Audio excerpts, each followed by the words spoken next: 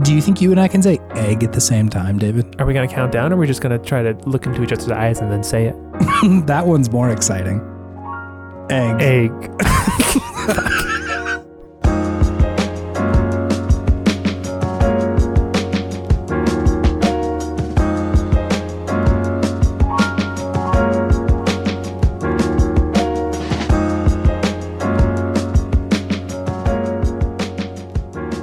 Welcome to Video Game Podtimism, the Optimist's video game variety show, where two best friends talk about the wonderful world of gaming. My name is Chase. And my name is David. Hey, welcome to the show. Hi. Hello. Just at the top, a couple of scheduling notes, because I don't want it to get lost in the shuffle. We're taking a week off next week, because I'll be in Mexico for like the part of the week where we both record and edit. I was like, I don't think I can take the Yeti to Mexico. I don't know if they're going to let me in there. They might have a pretty anti-podcasting sort of law, which good on them, to be honest. Mexico is known for its negative view of podcasters. Stringent hatred of podcasters. Mm-hmm, mm-hmm. So I can't bring that one down there with me. But yeah, just wanted to get that one out front before we actually talk about the video games. Mm-hmm. Because you usually we're palling around at the end, and like the logistics of the episode get tossed in there too. But palling around, huh? That's what we do. Palling around. Palling around. Make Kevin Sorbo jokes at the expense of Kevin Sorbo. The man makes jokes of just like being himself. So yeah, his sort of way of living is sort of jokely. Yeah, in its nature. It's low hanging fruit, but it was funny. It is. It is. Hey. I'm dying to talk about video games, dude. Okay. Or hear about them. Either one. Whatever order. No, hit me with what you've been playing, dude. Oh, okay, nice. You seem excited. Yeah, I was just trying to make a transition, but I guess my enthusiasm about video games has seeped through. You're going fast like De'Aaron Fox right now. You're quick. Yes, absolutely. Go Kings, light the beam. We're in the playoffs. Listen, it's not a sports podcast, I know. And like normally that's a good thing for me too, but like go Kings. Just real quick, go Kings. I mean, but like Draymond Green brought video games into the game as well by trying to cosplay as Mario and Goomba stomping Sabonis. Yeah, man. Shouts out to all the people who know what we're talking about, which is probably about 3 of our listeners. Warriors fans, we still love you. You're all good. You're safe here. It's cool. All right. I got 3 games for you, David. One of them I don't know if I'm going to totally count, but it's Persona 4 Golden still. I'm still playing that. It's gotten a little bit less painful as the crow flies now. That's good. I've gotten through Kanji's area, and he's just like part of the team now, and I am currently making my way through Risei's dungeon, and it's still really good. I more than in my enjoyment of Persona 5, I really, really just like the social stuff in this one. I don't know if that's more of a commentary on the fact that the dungeons were pretty good in Persona 5, or if the quality of the cast and the social stuff is just much better in this one. I'm not really sure. Could be either. But yeah, like I'm really just loving the life sim part of this game. I think it's a lot more open, and it gives you a lot more more options with what to do, which I'm really enjoying. It more so than this one.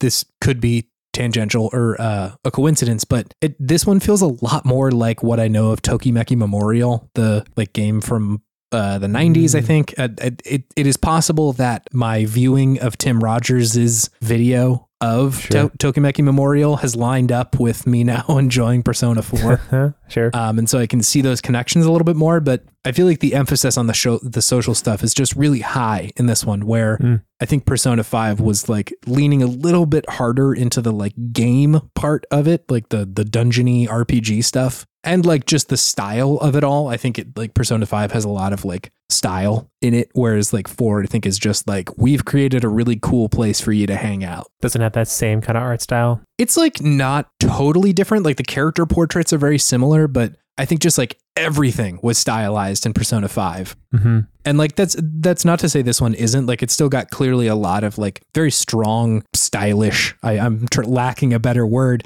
but stylish like design throughout. So I think both are still really good, but I think Persona 5 is just like kind of another level with that sort of stuff, down to like the cell phone UI in Persona 5, you know, like it's all there.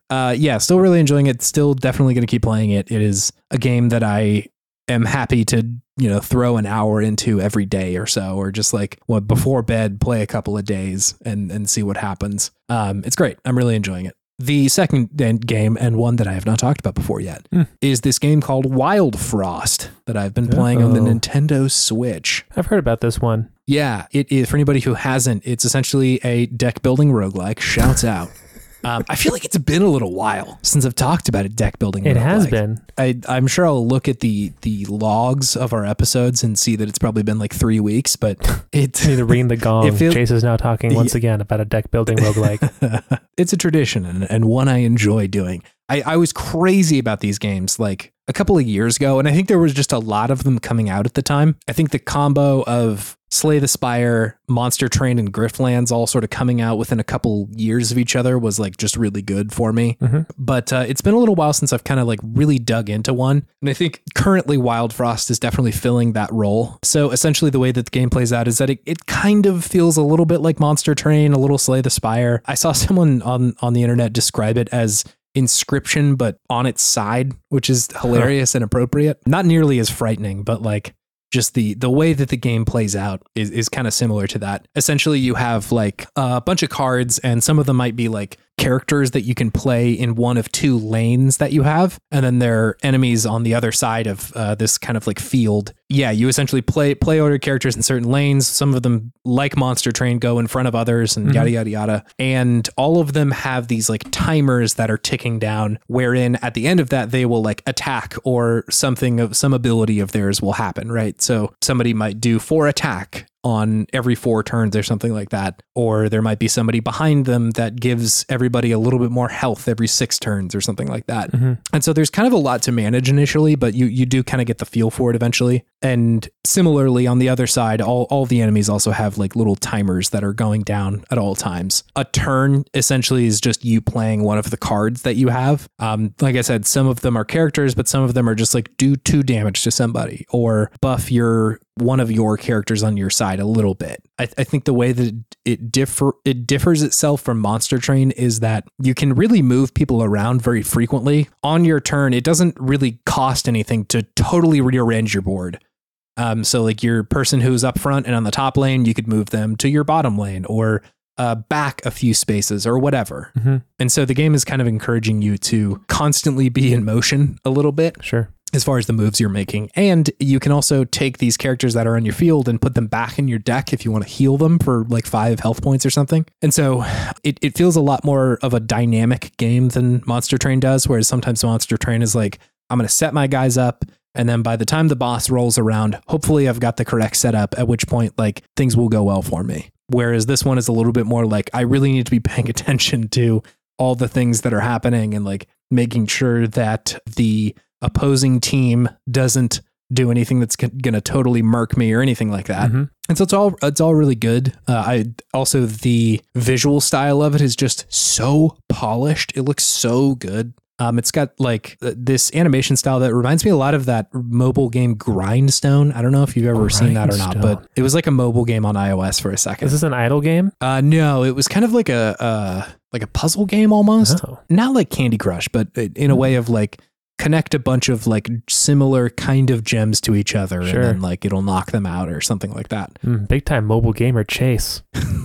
There was like that summer, I think, where iOS Arcade dropped and they just had like a barrage of games that were coming out. And that was one of them that was like pretty good. But anyway, it has this like kind of art style that's like very bright and colorful. I really, really, really enjoy it. And like just the level of polish on everything is just absurd. It all looks really great. I also think they do a really good job of animating and designing their game to show you its mechanics very often. Like the timers that are on everybody's card on your team and the opposing team. It just has like very subtle animations that are kind of letting you know like, hey, this is happening. These are counting down right now. Mm-hmm. And then when, they only have one turn left, they'll kind of turn red and get pokey. And so it's like, okay, you should do something about this if you want to. Just to kind of reinforce that like, there's a lot going on here, but we're going to try and communicate a lot of this through these kind of like subtle little design aspects that they're in addition to just like the baseline visual language of like one turn. There is a number 1 on their card, or, this person is going to do 4 damage. You've got a little bit more like visual language to describe all that, which I think is good. Mm-hmm. I will say that this game is hard as fuck. I'm getting my ass absolutely kicked in this game. It's a roguelike standard. Yeah, it's more so than I usually do, I will say. Like, so say in something like Slay the Spire. Slay the Spire, I think, was pretty difficult, at least initially for me. Like, it took me a while to really like understand what the game was wanting me to do. For a while, I was just like drafting every card that I came upon, which is like not the way to do good in Slay the Spire, at least for most of the classes. And so just kind of learning that lesson took a little while, but in these kinds of things happen in every deck building game. But this one especially has really been kicking my ass. I've been like trying to experiment with like, okay, what if I use only this kind of damage? Or what if I try and be really selective about what I'm drafting? Or what if I always or never include this kind or that kind of card or anything like that? I still get very often just stopped on the second area, which is kind of challenging, a bit of a bummer, because like I do want to see the rest of the game. Mm-hmm. And like I sort of had thought that it had this like Rogue Legacy sort of progression wherein when you die, you come back to this kind of like neutral like castle area sort of, and you unlock new cards based on like what you're doing in the game, right? So if you have defeated X many enemies like this, you get this kind of new card that'll sometimes show up and yada, yada, yada. But even with unlocking that, I'm still mostly getting my ass just totally your kicked. Ass handed to you. Yeah, which I've seen on the internet as kind of a complaint, but it's kind of divisive in a strange way. That like the reviews on Steam are kind of mixed, which I think is like not how I would have expected this to go. Sure. I think there's probably a lot of people who are just also getting their ass kicked. And I'm still very much trying to figure out, is the game just too hard, or has nobody really cracked this game for how it's like intended to be played yet? And I'm not really sure. I've yet to come down on that one way or the other, but regardless, I'm still losing a lot. But it's also still enjoyable. So I'm not sure. I know that there was some talk from the developers about like, hey, we might try and balance a few of these things, or we're going to try and take into consideration some of the things that people are saying. But as it stands, it's still quite difficult. You just got to get the Prima strategy guide. Yeah, for real. Hop on down to Best Buy, see if I can get me a Prima. EB Games. EB Games. What's going on, Hollywood Video? Talk to me, dude. So I think I like this game. It comes with the caveat that like, this is not one that you will be winning very often. I think something that I liked about Monster Train in this genre is that every now and then in Monster Train, you will just kind of stumble into an absolutely disturbingly powerful build. Disturbingly powerful. Like sometimes I just feel unstoppable in Monster Train. And that's like, I think a really cool feeling in that game. And it also is like, okay, because by the end of that run, that's really it, right? Like, sure, you can go and just it's do over, somebody else. Do it again. Yeah, and I think like I definitely have the group of people in Monster Train that I use really often, because I'm like, I oftentimes will run into a build that's really good here, and some that I'm like, I don't know how to use this clan in Monster Train at all. I always lose with these guys. But it adds to a certain amount of variety that allows you to sometimes feel totally overpowered in a way that feels fun. And I so far, at least in this game, I think it is the opposite. I think it wants you to feel like when you beat it, it is like kind of miraculous in a way that like, even with the kind of okay builds in Monster Train, sometimes you can squeak out a win. Whereas in this one, like, nah, dude, your deck has got to be like perfect right now. And maybe some of the big professional deck building roguelike heads are screaming at their podcast app right now that like I'm not good at the game, which is possible, but still it's quite difficult for me and some other people too. And I really don't think that ruins the game at all, but it does prevent me from wholeheartedly endorsing this one and saying like, hell yeah, this is an incredible game. I hope at some point I have the understanding of like, oh, this is like, Dark Souls or something where I just kind of have to learn how to do this one. But I don't know if that's going to happen. We'll see. Sure. But still, I think it's pretty enjoyable. It's also not horribly expensive. So I like that too. Nice. Yeah. Anyway, the last game that I've been playing, and definitely the one that I've been playing the most, is Deus Ex Mankind Divided, David. Wow. That's a pull. Is that the second one? That's the second one in sort of the reboot of Deus Ex. Okay. Yeah. I remember we have both played this a little bit, didn't we? Yes, there was like some sale on Amazon where I got both of us a copy for like $6 or something one year. So a little bit of background. I played Deus Ex Human Revolution. The names, every time I am not looking at them, I have no idea which one's which. Yeah. Mankind Divided is the second, and Human Revolution is the first. And then obviously there's the original Deus Ex. I didn't really play the first Deus Ex. I've heard nothing but great things, but I haven't really gotten into it yet. But I really liked Human Revolution. Same. It was doing a lot of the immersive sim stuff that I really, really liked in like Prey or something like that. And like, there's just so few immersive sims that are like really that good. I should explain what that means. An immersive sim, at least my understanding of it is this genre of game where I think it's typically first person, where the game gives you pretty like, not straightforward, but goals that can be accomplished in like a significant amount of ways. It essentially starts you off with just like rules about how the world works, and then gives you missions of like, go get here, or get this thing, or talk to this guy. And I think the fun of a lot of immersive sims is like, there are hundreds of ways to do that, right? Like so many ways to approach a problem. I think Dishonored is also in this genre. I think System Shock was also in it. Yeah, that sounds about right. Way back in the day. Way back. People have talked about BioShock being in there. I don't know that BioShock necessarily felt as good to me. I think part of the appeal is that like, it is kind like not necessarily, but kind of non-linear in a certain sense that like you have like a lot of missions and a lot of things you could do at any given moment, whereas like BioShock usually felt kind of directed and not on rails, but fairly linear. And BioShock is more like different ways to do combat, but not necessarily different ways to beat a mission, right? Yes. Yeah. Hitman too. Hitman's also kind of similar in this way. But I really liked that first one. That was definitely my first exposure to these kind of games. I feel like there was this wave of them kind of in the 90s, right? Like with System Shock and Thief kind of.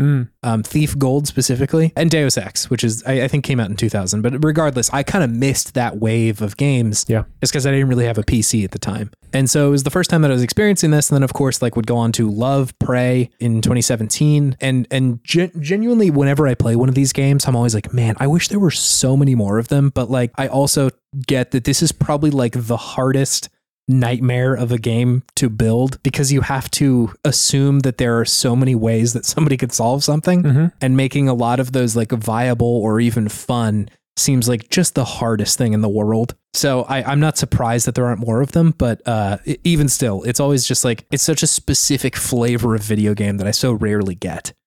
You and I had got this a couple of years ago, and I had played some of it and was like, I don't think I like this. I guess they just skipped the immersive sim part of it. Sure. I played probably about 20 minutes of this game when I played it. Totally did not see where the actual game begins. Yeah, no, you have to go for a bit.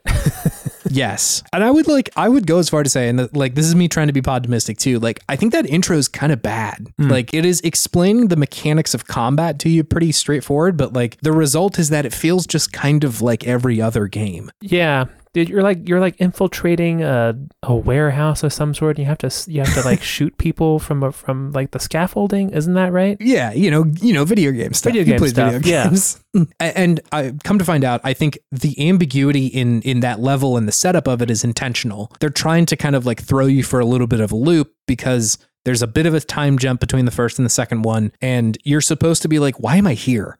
But in the meantime, what they're giving you is, go infiltrate this abandoned hotel off the coast of Dubai, and you're going to like interrupt this meeting or just like make sure that it goes a certain way. It's just it's video games, man. Like you're given a gun and like some stealth stuff, and maybe that's cool, but it's like, it did not feel that significant. But I'm really glad that I decided to give it another try, because the rest of the game isn't like that. No. That like you can do combat, but it's like it opens up a lot more almost immediately after that moment. I didn't realize that's as far as you got before.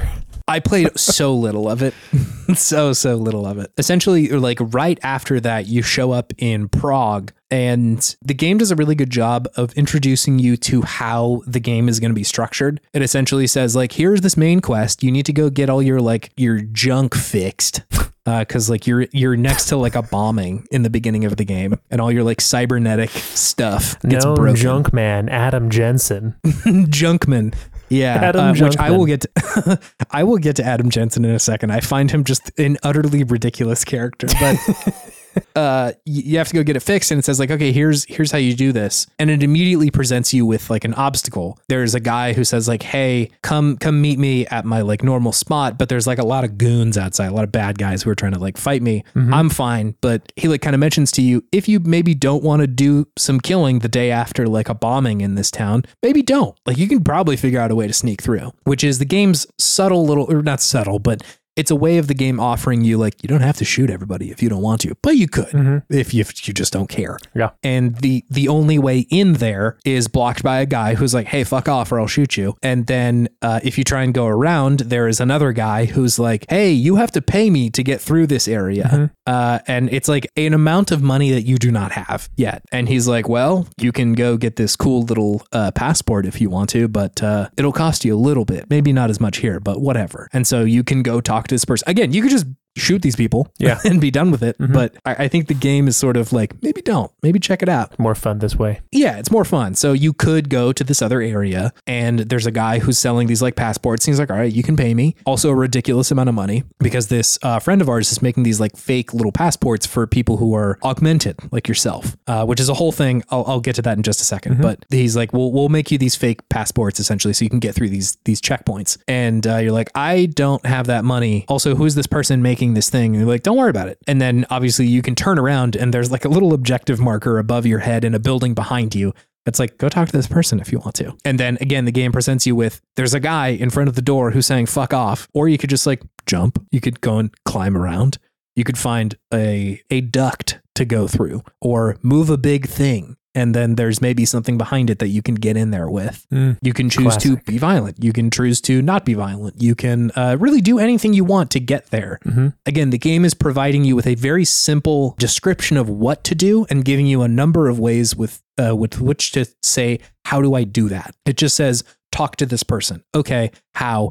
There's a bunch of shit in my way. How do I navigate that? Which it's just so good. Like, I love when games do this, because it adds this like layer of like almost tangibility. My brain is understanding the cause and effect of things happening in this game, which it just makes it feel so much more lived in. Like, this total tangent, but like, you can go into like shops and stuff, and you can see that like the merchandise is right there if you want to like try and steal it or hack into the system and steal all their money. But like, there's guards there, right? Like, because of course. And so if you do that, you're going to have to be prepared to either run or escape or sneak around or do something else or whatever, right? And so it just makes like everything feel so grounded in a way that I just love. Like it all feels really tangible to me. Anyway, so you can go and talk to this person, and she's like, yeah, I make these passports. I was trying to do it just for my friends so they didn't get like messed with by the police. But then these guys found out that I was doing it, and they like, have had me at gunpoint for days making these things. I think they're making money off of it, but like, fuck those guys. I don't like this.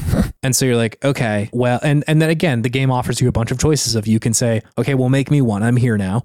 Or you can say, all right, fuck those guys. I'm going to figure out how to deal with this. Like, you go away now. Or you could even like say like, hey, that's fucked up that the state is doing violence to you and like all these other augmented people.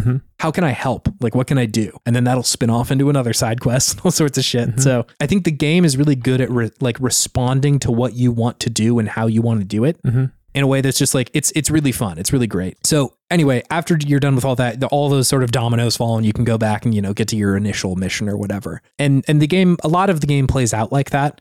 There are sections that are a little bit more like you got to infiltrate this base and shit. But I find that the missions where you have a lot of options how to do something is really fun. Mm-hmm. And I find myself very frequently quick saving before I do something and then reloading and being like, is there maybe a better way I could do that? Or just a different way? Mm-hmm. There was a mission I played yesterday where I just, when I initially did it, I just walked in the front door and like talked with the people who I had to steal something from. Sure. And like there is an ability that you get that like analyzes the person who you're talking to see like how would they best respond to the things that I'm saying, and you can kind of just like manipulate them to give you what you want. Mm-hmm. And that worked. But nice. I was like, at the end of that conversation, he's like, but you owe me a favor. And I'm like, I don't think I want to owe you a favor. And then so reloaded. So then I started blasting. Yeah. Reloaded and then found just like a duct to sneak through. And I just stole the thing without talking to the people. But again, easier incredible. To steal than owe someone a favor. That's the lesson that Chase learned. I at least owe like a mob boss guy a favor. I was like, I don't think I want to, because then like you're going to make me kill somebody or something that I don't want to do. Mm-hmm. So anyway, I think it's really, really fun. I am enjoying the same sort of stuff that I like about Prey that I liked about the first one. So mechanically, I think it's really, really great. The design of Prague too is really good. Reminds me a lot of City 17 in Half-Life 2, where like it's kind of this like futuristic area, but it's got, of course, like it is Prague, so it's got this kind of like Eastern European design to everything. Mm-hmm. But I think it's just really cool. I think the first one went pretty hard on like big glass paned windows. It was Detroit, wasn't it? I think so, yeah. But there was like a very high tech sheen on everything. And like that's still present here, but I think this one does a really good job of balancing that with just like kind of a beautiful and also tragic city that they're presenting you with. Mm-hmm. I think that part of it's really cool. Like I said, Adam Jensen is a very bizarre man to me. Yeah. Like he is both a player surrogate and also just like a weird guy. He's got essentially like mechanized tactical Oakleys on his head at any given time. Like the sunglasses were always so funny. So silly. He's got sunglasses that just like slide out of the side of his eyeballs over his eyes. I mean, Oakley's I think is fucking up if they don't have a tactical line. Mm-hmm. It's true. No, you're right. He just looks like such a bizarre man, and like his beard has got like just such strange like growth patterns on his chin that make him look like just the weirdest guy. Are you beard shaming his patchy beard? It's not patchy. It looks like he specifically shaves a little line into his cheek. It's cyberpunk, baby. It is cyberpunk. And so like on one hand, think he looks totally bizarre, but also like he's a very recognizable character as a result. Absolutely. And so I'm like, all right, fine. Like it definitely doesn't detract. Just every now and then when his glasses flip on, I'm like, oh my God, dude.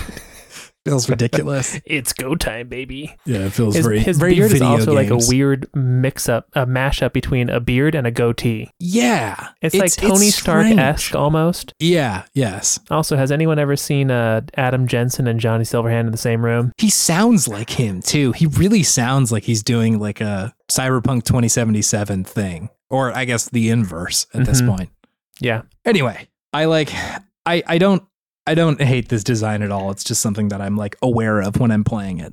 But maybe they were just trying to make him memorable, in which case they succeeded. I know what he looks like. I will say that the story is kind of a bit of a mixed bag for me. Mm-hmm. They are clearly trying to tackle like much bigger stuff than they were in the first one. Sure. I think the first game was very concerned with like trying to hypothetically imagine a world where people were getting augmented, and like that is initially that was kind of a class commentary of like a bunch of rich people can do this. Yeah. And like there are a bunch of people who say like no way and all that sort of stuff and yada yada yada. And I think that was interesting, but it was to me very hypothetical. Like I think on the surface there's sort of this like class commentary and the haves and the have nots, but it was kind of hard to apply in a certain sense, at least for me. And that may be because I was 20 or whatever when it came out, and I was firmly in my Ashley era.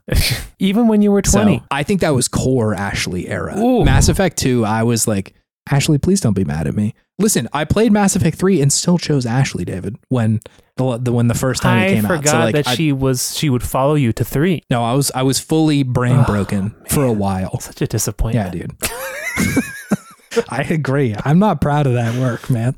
You righted yourself out though. You're good. You're good now. Yeah, no, I've owned my crimes. So this one is, I'm going to try not to spoil it because like there's probably a few people who haven't played the first one, but essentially the end result of the first game is that there's this really big catastrophe that happens, and the end result of it is that most people now do not trust anybody who has augments. Augments meaning like any sort of physical, like mechanical thing that you've gotten implanted in your body, right? So if you have like a really fancy fake leg or a very fancy, like, you know, cybernetic optics or something in your eyes, which Adam Jensen is like almost fully a robot, right? Yeah. Like this dude is a lot of augments. He is like a cyborg. He's got the tactical Oakleys. But so that's the end of the first game. And so by skipping 2 years, essentially you catch up with this game, and it's like, hey, augmented people are like incredibly marginalized at this point. Like if you are poor and augmented,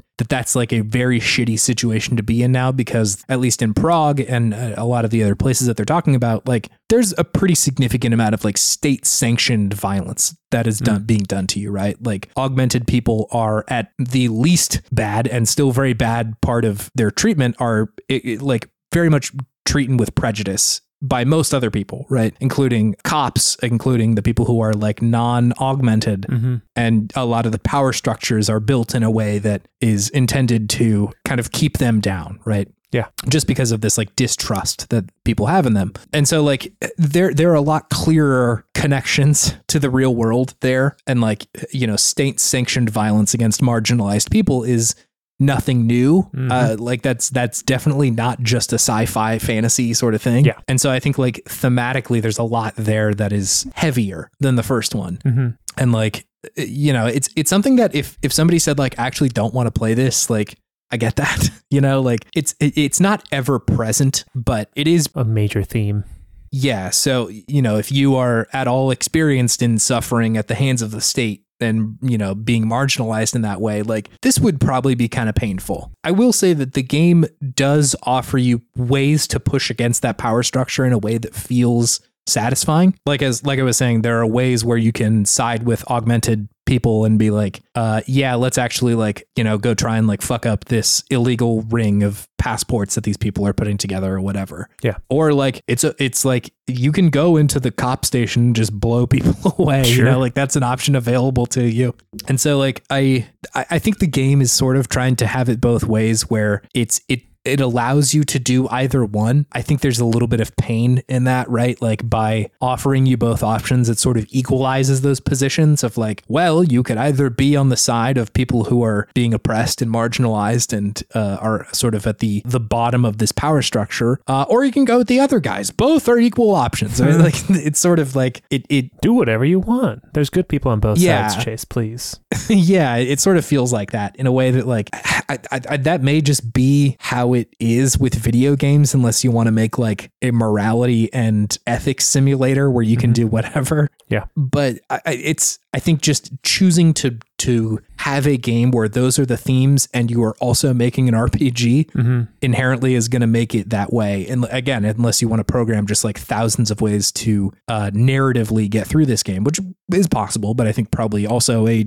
huge undertaking. And like, I know that like in Cyberpunk, like as a genre it's familiar with these kind of themes, right? I think a lot of Cyberpunk games or Cyberpunk like media has to do with like this disparity between haves and have-nots and distinctions between like certain kinds of people, right? Like even as far as Blade Runner, right?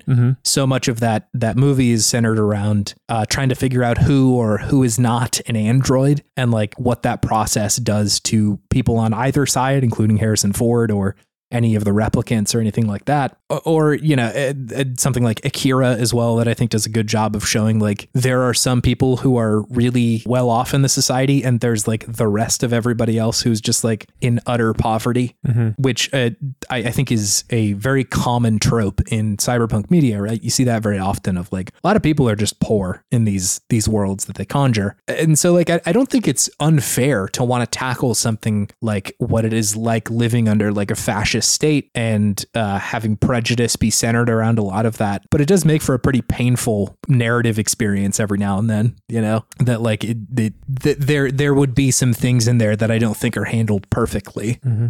Just because it is such a big game and there's so many options available to you. I don't think it's going to be handled with the care that it might deserve in an otherwise, you know, if you were going to make a movie about this, I think you could definitely put your stamp on it and say like, here's what I think is morally correct in this situation. But when you're making a game, it's a lot harder to do that unless you're just making a very linear game, right? Like I sort of understand a story when it's told very linearly, and I understand what people are trying to say with that, like with Nier Automata. But back to Nier once again.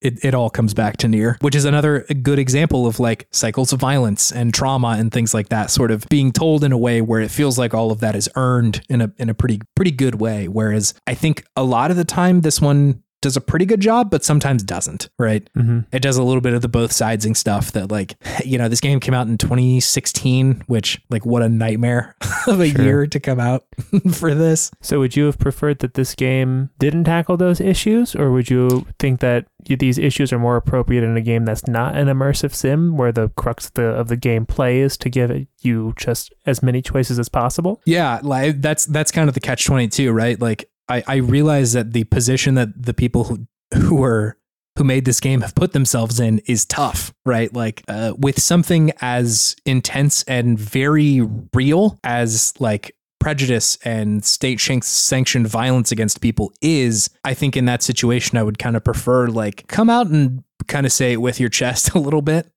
Like where you're coming down on this one, rather than trying to ride the line. I think like it's just a very 1990s liberal way of approaching a topic like this. Sure. You know, like the good people on both sides sort of shit, you know, like, well, we got to be balanced. Like, you kind of don't in this kind of situation, actually, because like there is arguably a morally incorrect thing going on here. Mm-hmm. And like I said, putting both of those two things next to each other and saying like, choose one is kind of equalizing those opinions. But I don't know, right? Like, I don't know the answer. I think in the moment you choose to do an immersive sim and these themes, it's going to be hard. Like, unless you're willing to spend the next 10 years building out like a game where like you are truly hands off, you can do literally anything in this situation. Yeah. Which is impossible, right? Like that's not a possible thing to do. So I don't know. This isn't necessarily me saying they shouldn't have made this. It's just sort of more of a criticism of like some of this stuff I think is not handled with as much care as I would like to have seen it be handled with. Sure. Okay. I tried to look stuff up about this, like what the conversation was about this game when it came out, and like, this is just a fucking nightmare, dude. Like,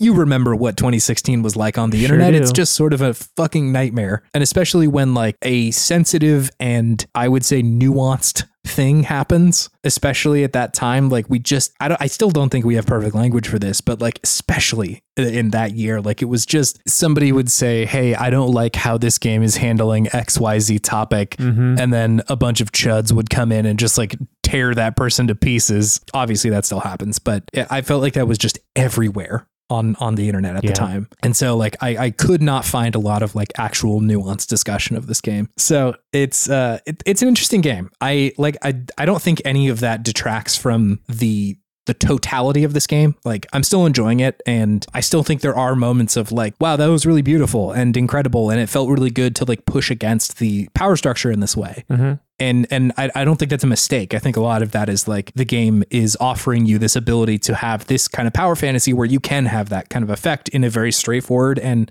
you know, quote unquote easy by, you know, breaking into the president's building or whatever, you know, sure. Like any of that stuff. But yeah, it comes with warts and all, right? Mm-hmm. Like I think there are high highs in this game and there are low lows too. It's clearly not just saying like, yeah, everything's fucked and there's people who are oppressed and now let's play some video games. Like it's not the kind of Call of Duty way of approaching it. Clearly they are more interested in exploring this stuff and talking about it and having the player delve in there. But there's just that comes with parts of it that are not perfect, you know? Sure. But you know, it's certainly ambitious in the stuff that it's trying to talk about. I just think that the things that it is trying to discuss and the things that it's trying to depict are fucking hard to depict in a way that feels okay. Yeah. You know? Yeah. It's such a fine line to walk. which is why I was saying again, like if you made a linear, straightforward game, it might be easier to kind of hit the themes that you're trying to get at, just because like the events are static. You can control what happens in a way that, like, you know, in The Last of Us or something like that, like the events are straightforward and you can have an opinion on those events, but like the game has an opinion. It has something to say, or like Nier Automata. I mean, yeah, but those are just very different games than Deus Ex. And I guess what they're going for isn't necessarily to come down on one side, but it's just to let you live within those themes, which, is problematic when it's certain things that are being discussed. Whereas before in like the first game, it was like what big media was the big thing, and like religion's intersection with augmentation, I think were like the big things that I remember from that first game. But yeah, I think it's just a misstep in the way that it was too incendiary of a time and too real of topics to let people live within. It's just something that like is still happening in a very real way, you know? Like I think when you're talking about like media disinformation, like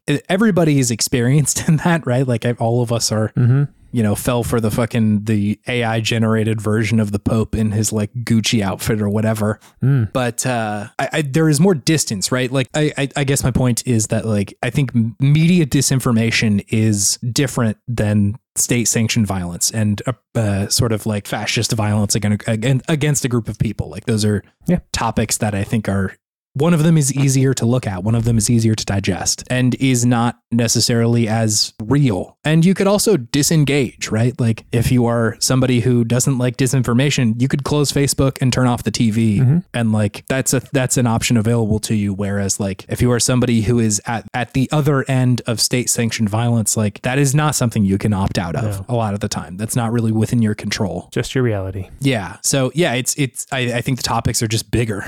And there's a good part of that because it's a big topic and like that's a cool thing to want to approach, but also is tough. And it's just harder to deal with. Anyway, gaming, Nuance. I'm still playing it. I'm still having a great time. Like the video game part of it is still something that I am very much enjoying. Good. So sounds like a fun game. I might have to go and take a relook. I think it's worth a look. The video game itself is very fun. I would be interested to see like how this game lands for you. Yeah. And like what parts of it stand out and all that sort of stuff.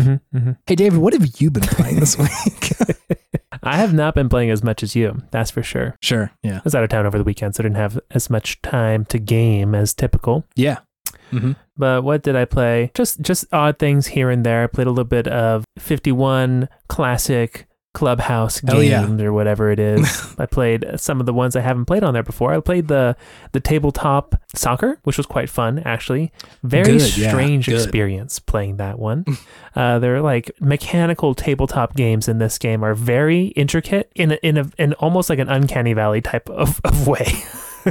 It's pretty fun. So that game is still fun. Probably the thing I played the most was Dark Souls 3. I'm just a glutton for punishment, I guess. I just can't stop these Souls games. So I'm still in the undead settlement. I'm fighting the big old nasty tree right now. Big old nasty tree with a hand coming out of it. Kind of an annoying boss because you have to just get it right in its little egg sac, and then if you don't, then it's tough time. And I'm a pyromancer, so a lot of my strength is in my casting, and this is a very annoying thing to cast at. I was going to say, I don't remember having a horrible time with this one, but I think it's because I was playing with like a big old sword and I just went up and swang at it. Yeah, big old swingy sword would be pretty nice right now.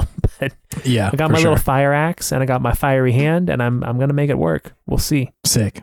That's it. That's all I got to say. Wow. Hell yeah. I love that. I'm keeping it short, keeping it tight. That's cool. I like Dark Souls 3. That was a good one. You are in the Elden Ring to every other Souls game pipeline right now. Pretty much. I played Sekiro first. Yes. Yeah. But now I kind of want to go back and play Sekiro now that I've seen all the other games and just see how different it is again. We'll get there eventually. You played Bloodborne and everything, so that's, I did play Bloodborne. Good there. Played Demon Souls. I guess the only other thing at this point after Dark Souls 3 is Dark Souls 2, which again is a very different kind of experience. Yeah, it was made by someone other than Miyazaki, right? It was. It's still FromSoft, so like you can feel the similarities, but I think there is a little bit of a difference. But I will say the world design is pretty interesting in that one. Pretty neat. But yeah, I wouldn't go into it expecting the same kind of experience that you're getting with these other two right now. Gaming.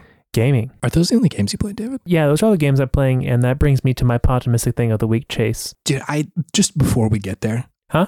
David, I talked for 50 fucking minutes about games. I feel terrible that I came in here and made you were wait. excited about the games. I was. I just feel bad that like I made you sit there for 50 minutes. I enjoyed it. Like, I enjoyed hearing you talk about the games, man. You're good. Okay. All right. I don't know why. I especially enjoyed the Deus Ex talk. That was great. My treatise. I haven't played that one in quite some time. I think I got a lot further in that one than you did in the beginning. I forget how far I went. I got like to this room where these turrets just kept fucking me up, and I just like, okay, I just can't. Because I was in school at the time, I think, when I was playing it, and it just got put on the back burner. Anyway, I just had to express my my weird guilt about I mean, you're about to go to Mexico for a week, so you had to get your love out of video games.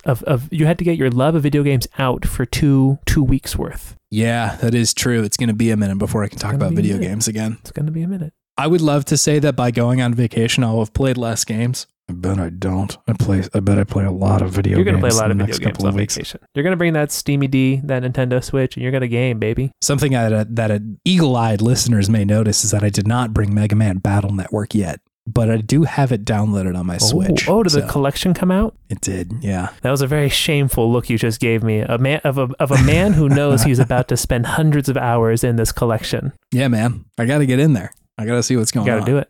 Got to do them one time. David, do you have something fueling your sense of optimism this week? I do. It's a good trilogy, Chase. Ooh, yeah, totally. I love a good trilogy. I love a good beginning, middle, and end of a story. Yeah. Even if it's not totally chronological, but just vibey, same characters, or, just same sort of environments. But there's something special about the trilogy. I don't know what it is, but people just go wild for a trilogy, and I'm one of them. I feel like the second one's usually the best, which is the strange thing. I was going to ask what your preferred entry in a trilogy is. Almost always the second one. I will say that it's almost always the first for me. You like a good origin story. I love an origin story, and this is perhaps insightful to my character.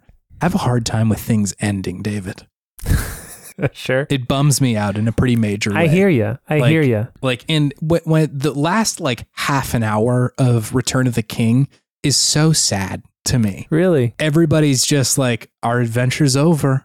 We're going to leave forever now. The last thing to do is either leave or die. Yeah. So sad. Whereas I could watch the first 30 minutes of Fellowship over and over and over again. Just at the beginning of an adventure. The plot is rising, the action is rising. You'd is that enough time to get to the Prancing Pony? Is that Prancing Pony 30 minutes about half an hour? Prancing Pony? I think that might be longer than that. Well, I guess it depends on if you're watching the extended edition or the standard. Yeah, I mean, don't come at me with the standard release, dude. You gotta watch those extendos. The Prancing Pony, if you're watching the extended, might be more than 30 minutes in. I think it probably is, yeah. Because they're at Bilbo's good old birthday party for quite some time. That's a good 15, 20 minutes maybe. Bilbo's hoedown takes a minute, man. Bilbo's hootenanny. Come on down to Bilbo's hoedown. He's gonna give a big old speech and then disappear. It's gonna be fucking cool, man. He's gonna reveal himself to actually be a gremlin and then just dip. But yeah, I like the middle because I like that everything is already set up.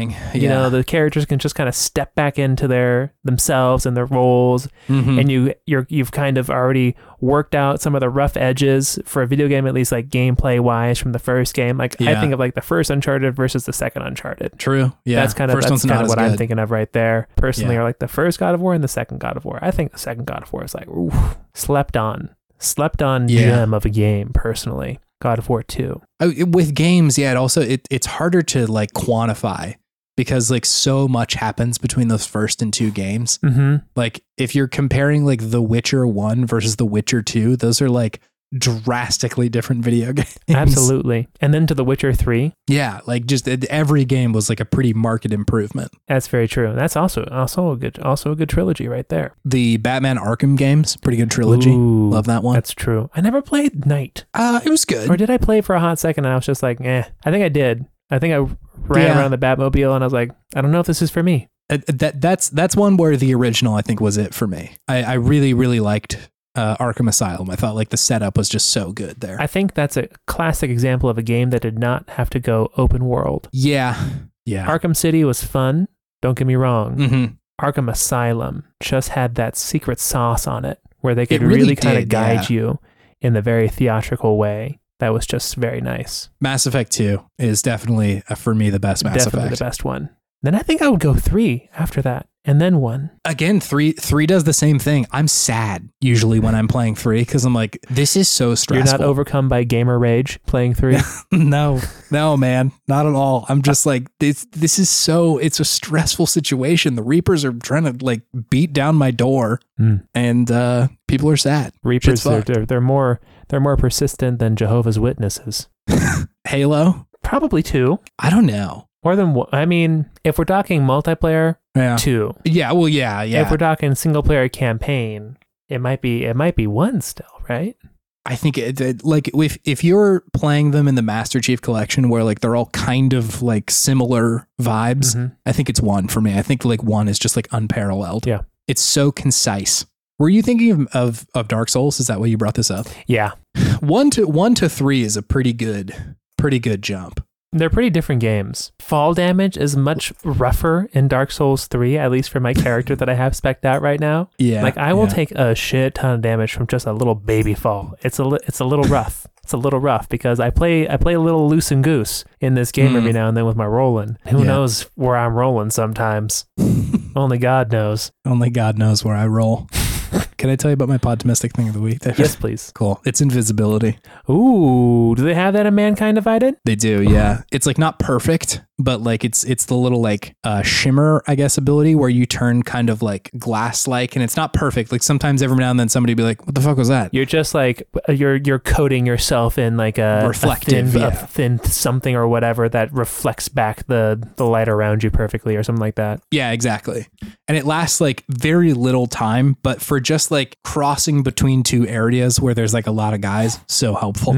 So nice to be invisible. It also reminded me of when you can get I think it's the bandana or just like the cloaking device in Metal Gear and just run through the whole game invisible. So cool. So good. So nice.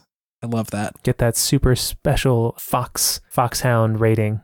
Yeah, I think that's what it took. I can't remember what it took to unlock it, but sure was fun to be invisible. Love to be invisible. Love a cheat code that'll make you invisible. That's pretty cool. Love that. You don't see it as much anymore, but still fun. Still nice. I feel like in the Harry Potter game on the PS1, they had the invisibility cloak. Remember that was pretty rad. Yeah. Isn't there an invisibility potion in Skyrim? Yeah, there is. I think there's a spell too. I think there was something in Splinter Cell too, where if you like hugged a wall for a little while, you're like Sam Fisher would go like at least a little invisible. That was a good game. Chaos Theory fucking bangs. I loved that game. I can never get into the Splinter Cell games. The first few I didn't love, but for whatever reason, Chaos Theory did it for me. That was the third one, right? Yeah. Is it because it kind of sounds like a Linkin Park album? It does kind of sound like a Linkin Park. I guess it's Hybrid Theory, Chaos Theory. Yeah, you got it. You got it. I mean, yeah, I'm sure that was speaking to me on some level. Your boy sure did love Linkin Park. Sure did. Angsty little boy. Hey, the desire to move on to the next segment is crawling in my skin, David. These wounds, they will not heal. So we should just go on to the next segment. Yeah, let's do it.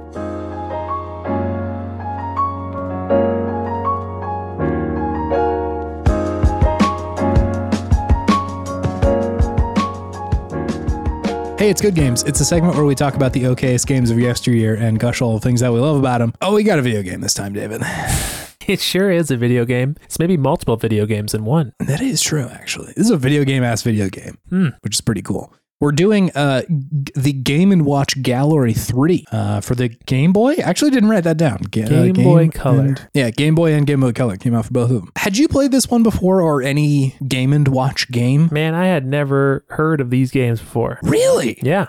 I didn't even know they existed. Yeah. That's kind of a delight, actually. No, I was stoked. I didn't know there were so many of them. There's so many. There's a shitload, yeah.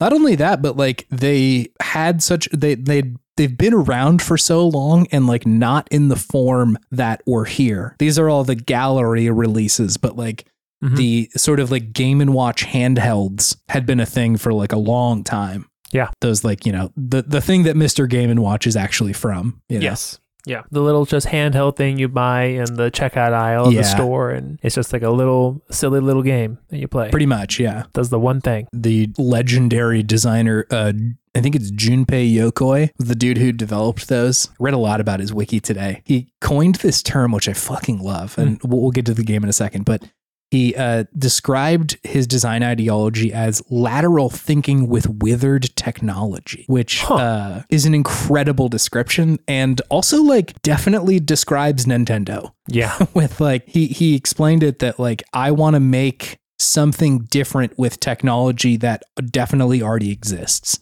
which is what like the Game & Watch was. Like there was a ton of like these kinds of screens and button housings. And so he's like, let's make something that's really good, but also can be like manufactured a lot. Sure. And apparently that was also something that they took into designing the Game Boy, like the original Game Boy was he's like, hey, I'm not like, we shouldn't spring for the really good screen, but we should really invest in good battery technology, which some people have like said, like, that's what beat the Game Gear. Sure. Because Sega came out and they said like, yeah, you got to put 4 AA's in this thing and that's going to last like about 40 minutes. I'm sorry. That was crazy. That's nuts. But yeah, Game Boy, that'll run for a while. You're good on that one. So I think that's like kind of a fascinating thing that he like got it as early as Game & Watch. And like still to this day, right? Like most Nintendo consoles are not at the cutting edge of like tech. Right. I think like the Switch is a leap as far as just like imagining what can be done with that kind of tech. But like it doesn't look the best. Right. Yeah. Like those graphics are not something that somebody would be like, oh, yeah, hell yeah. A PlayStation 5 is running this. Like definitely not. Mm-hmm. But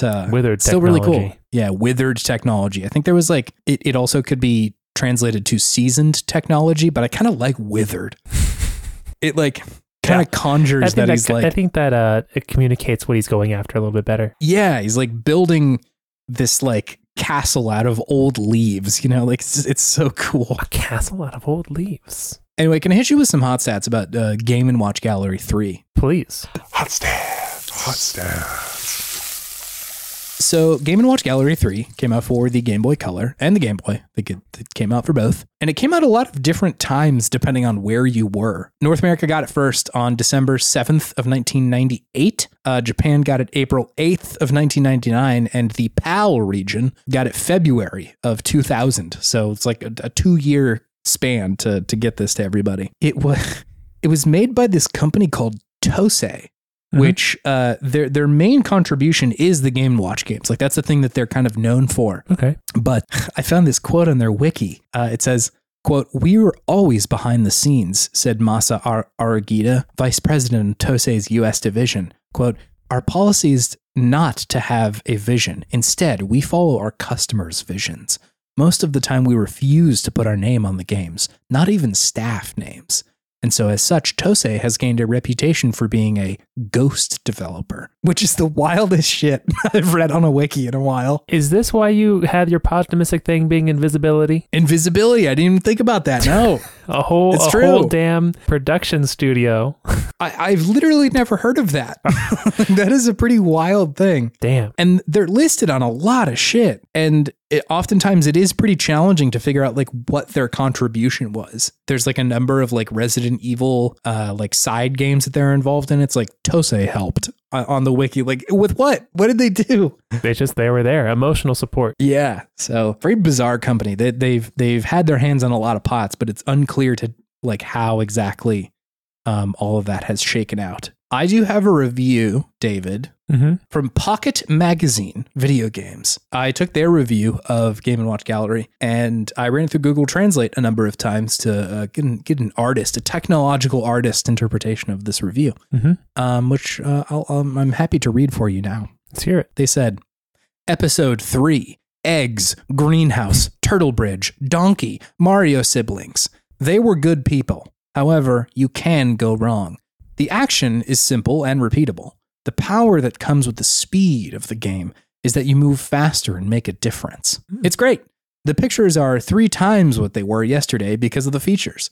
For those who doubt this, all official games have colors for clarity. Find me at the flea market. And that was a 20% that they gave this one. That's what? Damn, did not like it. No, I was a little surprised. I was like, I think that there should be that like, They sounded a little hotter on that one, but apparently I was quite wrong. Hey, could you tell me what this game is, David? Yeah, this game is a collection of other mini games. So it's a cartridge version of a bunch of different Game & Watch games that you could go and buy at the store, all in one. So there's Egg, my personal favorite. I'm gonna ask. Yeah, I would love a power ranking eventually here. Oh gosh, what else was there? They're all such weird games. Donkey Kong Jr.? Yeah, we got DK Jr. We Super got Mario Egg. or Mario Bros. Yeah, we got Mario Bros. Yep. That's the conveyor belt one. Yeah. We got Greenhouse and we got Turtle Bridge. So yeah, it's those games and they're all together and you play them and you go for the high scores and they get progressively more difficult as you go on. It's kind of like a slower version of WarioWare. It's WarioWare on Adderall. It's focused. Yeah. Like it is non-ADHD WarioWare. Yeah, it doesn't have nearly the amount of games that you're being thrown. Mm-hmm. Instead, you have to play one of them and just get really good at that one. I'm sure that like Game & Watch played a pretty significant role in WarioWare's development. Absolutely. Now that I'm looking at them. You can see the DNA there. Yeah, and I think like they had a lot of call outs in that game to just like general Game & Watch stuff. Like I think there was just like, this is just a game from Game & Watch in WarioWare. Yeah, no, that's it. There's a bunch of like unlockable games too that you can get. And I think like in general, this game has a lot of unlockable shit, which is pretty neat. They also had Donkey Kong 2, Flagman, Judge, Lion, and Spitball Sparky. You have to unlock those ones? Yeah, you have to like do well enough and eventually you can unlock them, which is cool. I kind of like that approach that the better you do, the more of the game that you can see. Again, very Nintendo to have like secrets in this game. Gotta have secrets. Gotta have secrets. Anyway, what'd you think of this one, David? I enjoyed it. Some of the games were kind of a miss for me personally, but the ones that were hits were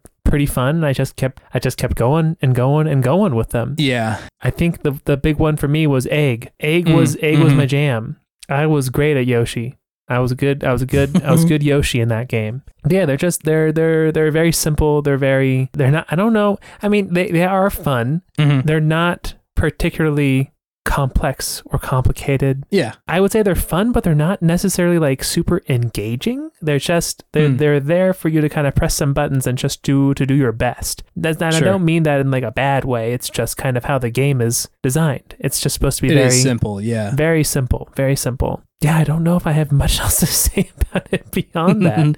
I'm a man of few words this week. Yeah, no, I hear you. I like this game a lot. I had played, I think it was the first Game & Watch collection gallery on the Game Boy, and was obsessed with that as a kid. Like just played the ever-loving hell out of it. And I think like the game is as complicated as you want to make it, you know, like I think the score chase stuff is really where like the meat of the game is. And like as a kid, I was crazy about that. Like, could I do just even a little bit better than I did last time? And I think that's a consequence of just like having a lot of time and having a Game Boy. Yeah. You know, it's kind of, it's hard to imagine what like non-mobile gaming was back then, just because like there are very sophisticated and incredible games that are available to you on your phone and on your Switch that you can take literally anywhere. Yeah. And so it's like kind of hard to imagine or put yourself in the shoes of somebody who's like, yeah, I have a Game Boy and Game & Watch is the thing that I have to play while I'm waiting for pizza at Round Table. You know, as a kid, like that was huge. That was really nice to be able to like just have a thing to do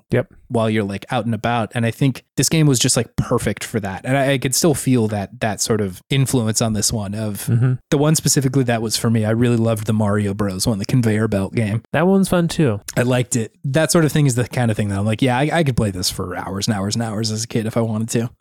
Very good pop in and pop out sort of game, which I think is, again, designing for the system that it's on. I think games that really do well of this era are ones that are like, we expect that this is not going to be a long gaming session, that this is probably 10 minutes or so, if that. Again, why Tetris was so wildly popular on this thing. Yeah, I loved these games when I had a lot of time, and I also still like them when I don't have a lot of time. My like gaming time is so limited. And so it was kind of nice to just like pop in and play like a couple rounds of each one of these games this week, because it's still satisfying. Like even not having played hours and hours of them and gotten to be like a savant at, you know, Greenhouse or something like that. It's still fun. Like it's still cool to be like, yeah, that was nice. I think this game lends itself really well to being enjoyable in whatever amount of game that you are willing to play with it, which I think is like a hard thing to pull off. Sure. I think usually like games nowadays typically ask quite a bit of you, quite a bit of attention. That's true. You know, the barrier to entry of this game is very small. Low. Very Just low. jump in. It's Yeah. simple. Do a thing. Be engaged for a bit. You can quit whenever you Yeah. want. It's fine. You're good. It's true. I've also failed to mention up until this point, this was suggested by listener Rufus. Sorry for mentioning you so late in this, Rufus. Rufus, thank you for your suggestion. I also want to read what Rufus wrote because he wrote kind of a lot and it's well put about Game & Watch. Rufus said, okay, I would love to do New Zealand accent, but God, I would just fuck that up so bad. Of all the accents I can do, I think New Zealand is probably down there towards the bottom. It's hard for us dingus Americans. I don't think like the vowel sounds really make sense with how I understand vowels.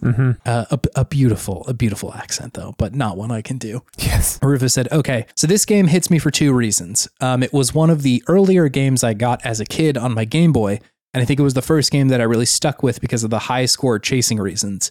There was something about the simplicity in the games presented that made them really fun to come back to try and learn the general patterns and one or two strategies you needed to master the game. He said, to this day, I really appreciate games that have that kind of simplicity over more complex games with layered strategies.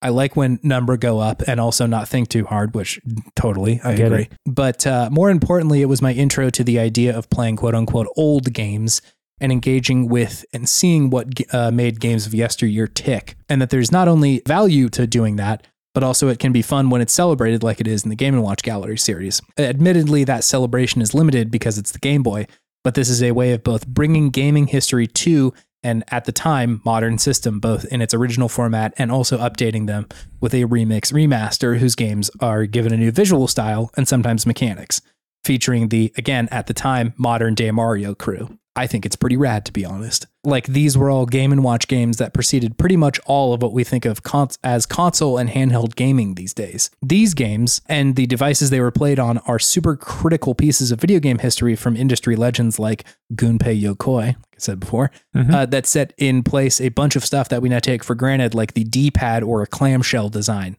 Baby Rufus did not appreciate this at the time, but I am thankful that I got to get that education and appreciation as a kid. Things this game makes me think about is what our relationship to video game history, or what's our relationship to video game history, and when going back to play games of the 80s, what strikes us about these games versus these days beyond the games were basic initial impression. And also, do you think that Mr. Game & Watch needs a nerf in Smash?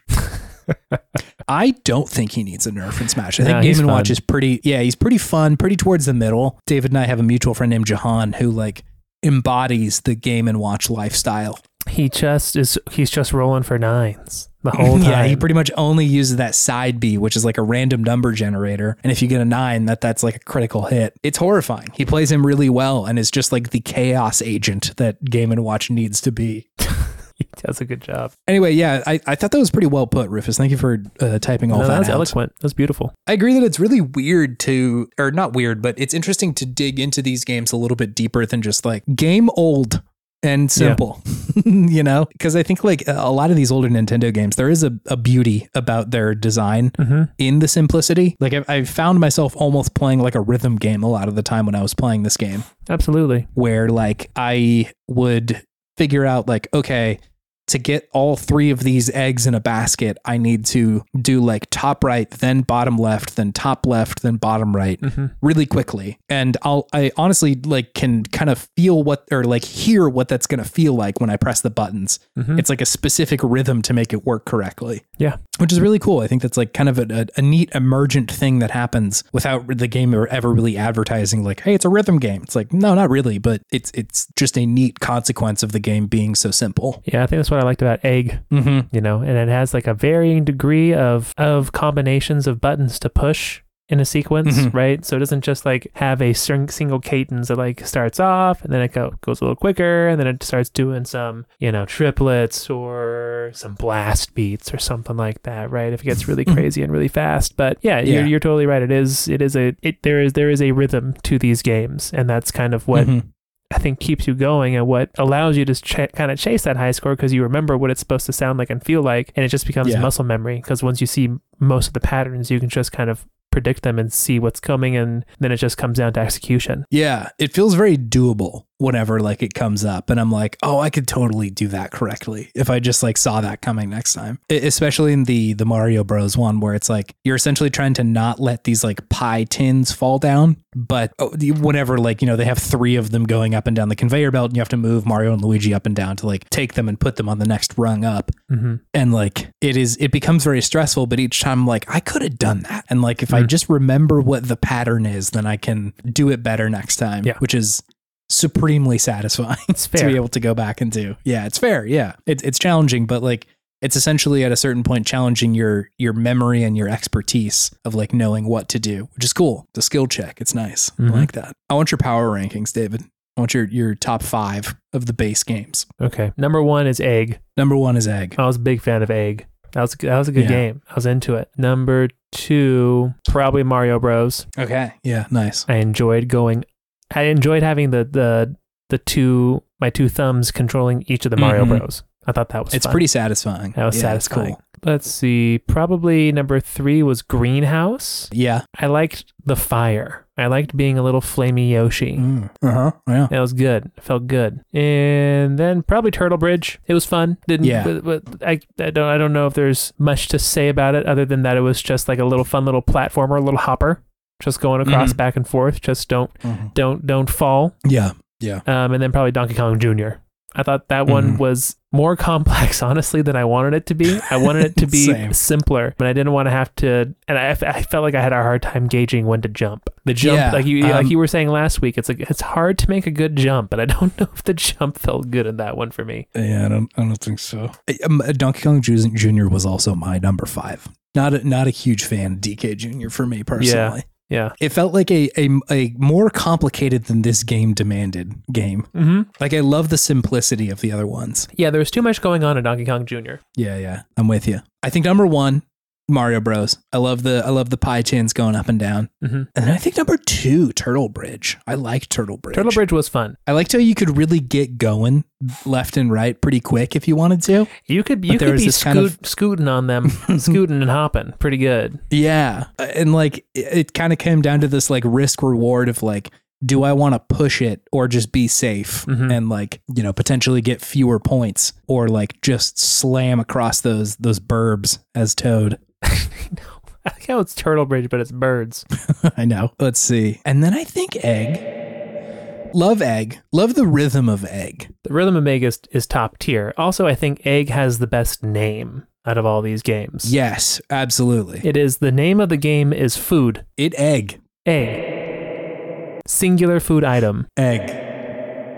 And then, so let me see, that's Mario Bros, Turtle Bridge, Egg, and that would leave Greenhouse as the 4th one. Greenhouse felt a little bit more complicated as well. Not as complicated as DK Jr., but I was like, there's a lot going on here that I don't necessarily know how to do. Yeah, that one did take me a second to grok, but I just like the fire animation. Yeah, I'm with you on that one. It did look pretty cool. And then poor old DK Jr. down there at the bottom. Yeah, it's sorry, DK Jr. Sorry, DK. Hopefully that's not Rufus's favorite. Yeah, sorry if that's your big fan one, Rufus. Let us know what your favorite Game & Watch Gallery is. I will say in the one that I played, the Game & Watch Gallery one, I think it was there's like a game where you're trying to go underwater and slip by a octopus to get a bunch of coins and then come back up to the surface. That I was just obsessed with. I loved that one. A similar sort of risk reward with Turtle Bridge where you can try and collect more coins while you're down there, like from the same spot, but like the octopus's arms are kind of fucking around trying to get you. But if you take a bunch, then you're really slow to move back up. And so you have to kind of like gauge really like how many can I hold before it's just like untenable and I can't do it anymore. A real crunchy music on this one too. Love the soundtrack on these games. Just Game Boy music, man.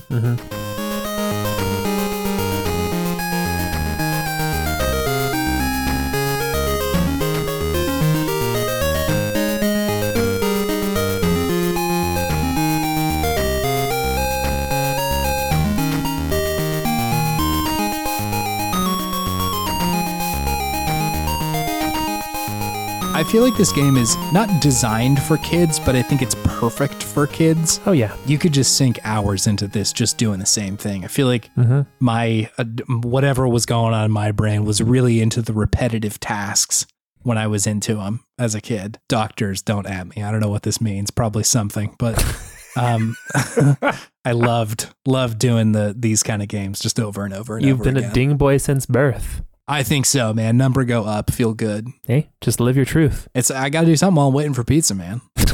And I'm waiting for pizza often. At the time, yes, I was. It was the 90s. Pizza was so popular in the 90s. I mean, is it less popular now? Well, the turtles aren't out there to pump up big pizza like they were at the time. And we have the known problem of the almond moms. Yeah, it's true. They don't want pizza. God, dude, the other day, on Sunday, in fact, I was like, I want pizza parlor pizza.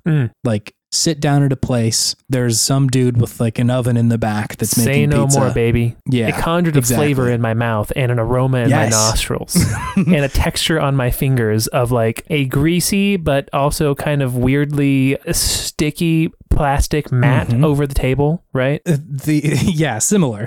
This the place that I ended up going to was not that kind specifically. It was a little bit better. It's closer to a round table, but similar. Yes, you know the place that I'm speaking of. Yes, it was delicious. It was incredible. Where'd you go? There's a place called Ridge Pizza. Ooh, it was really good. The stink of it. They got the smell so right in there. The stink of it. It's a good stink, huh? Love it. Yeah, no, it's intoxicating. Now I want pizza. Although, unfortunately, not a single arcade game in there, which is unfortunate. That is unfortunate. Bring back the pizza parlor arcades. You really only need like one game. You don't need a lot. Big Buck Hunter. You could get Big Buck Hunter, sponsored by Big Buck.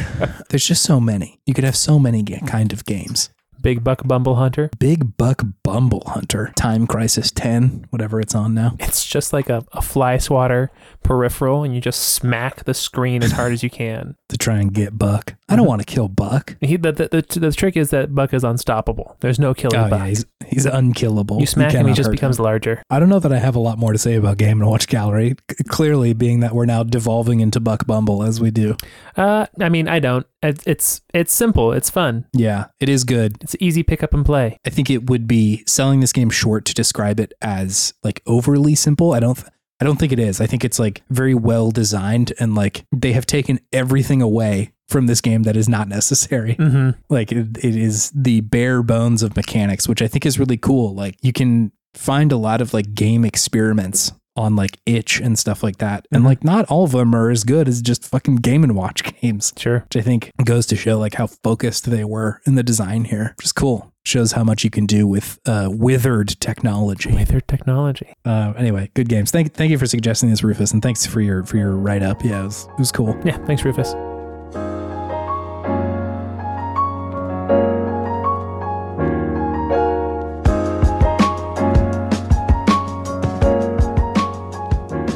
Good evening. It's me, your video game pal, Chase. I'm here to take you through the outro. Follow me. If you want to talk to us on the internet, you can find a bunch of links at podtimism.com. It has link to our Twitter. I think I'm going to start posting the episode links on Twitter again, just heads up, because I wanted to the other day and like had some things to say. Wanted to thank the Press Start people and the Girl Mode people. So I had to do it on Twitter there, which I was like, all right, well, let's just post the stuff here again.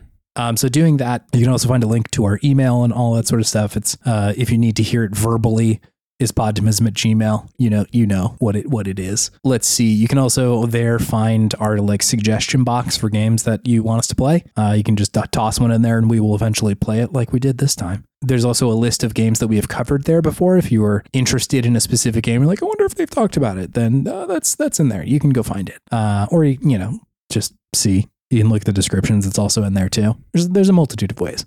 You can see our episode art. That's on the website too. It's nice. Looks good. And so that's an option available to you. If you want to help out the show, a couple things you can do.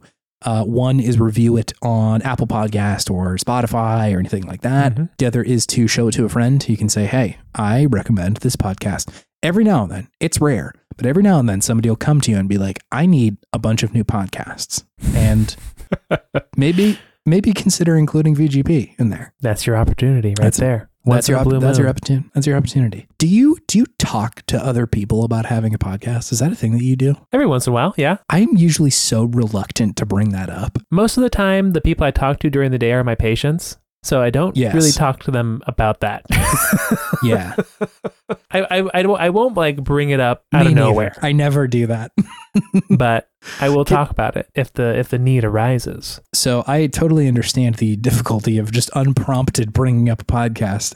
But if that is something that you choose to do, we definitely appreciate it. Also, thank you, Scott Wilkinson, for your work on our podcast art. It's beautiful. It's gorgeous. I find new secrets that it holds every day. Chuck Thule was there the whole time. He's always been here, subtly influencing us to build trucks. Look forward to episode 150. We'll have something there. Reminder that we are off next week, so there will be no episode on the 30th. It will come out on the 7th. So we'll see you then. Also, thank you, listener, for listening to this podcast. We do not take your listenership for granted, and we're greatly humbled and joyous that you are here choosing to do so. Oh, yeah. It's great. It's great. It's flattering and exciting, and having a hard time conjuring a better word than cool, but that's where we are. So yeah, point being, thank you. We really appreciate it. Do you have any gaming wisdom for me? I do, Chase. What is it? You know, sometimes we all have a very human nature to overcomplicate things. Look at a situation and go, hey, this needs more bells and whistles. Hey, you know this car entertainment system, it really needs a screen, a touch screen in it. That makes it better, right? Right? Yeah. All this extra doodads and baubles and who's-its and what's-its, that's going to make things more good. But I implore you to maybe take a page out of Game & Watch's book and just keep it simple, baby. Keep it simple. There's beauty in the simplicity of things and how they work. And you know what every new car could use? Physical buttons. And also egg. And also egg. You get one. Eggs are so damn expensive nowadays. That's the new thing that dealerships are offering as an incentive to come buy their cars. We'll give you a car and one whole egg. One whole egg. Free of charge, baby. Do you think you and I can say egg at the same time, David? Are we going to count down, or are we just going to try to look into each other's eyes and then say it? That one's more exciting. Egg. Egg. Egg. Egg. Damn it. Third time's a charm. Ready? Egg. Goodbye, listeners. Bye.